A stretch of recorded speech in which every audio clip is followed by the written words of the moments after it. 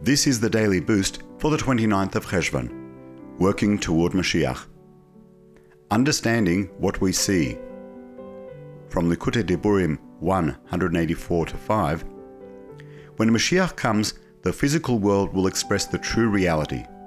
The world will be pure godliness, no longer veiled by a material shell.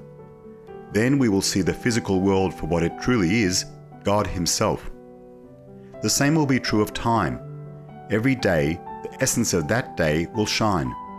We will see the Word of God creating the world, our body, and each moment in time. Then we will experience the verse, "All flesh will see that God's mouth speaks."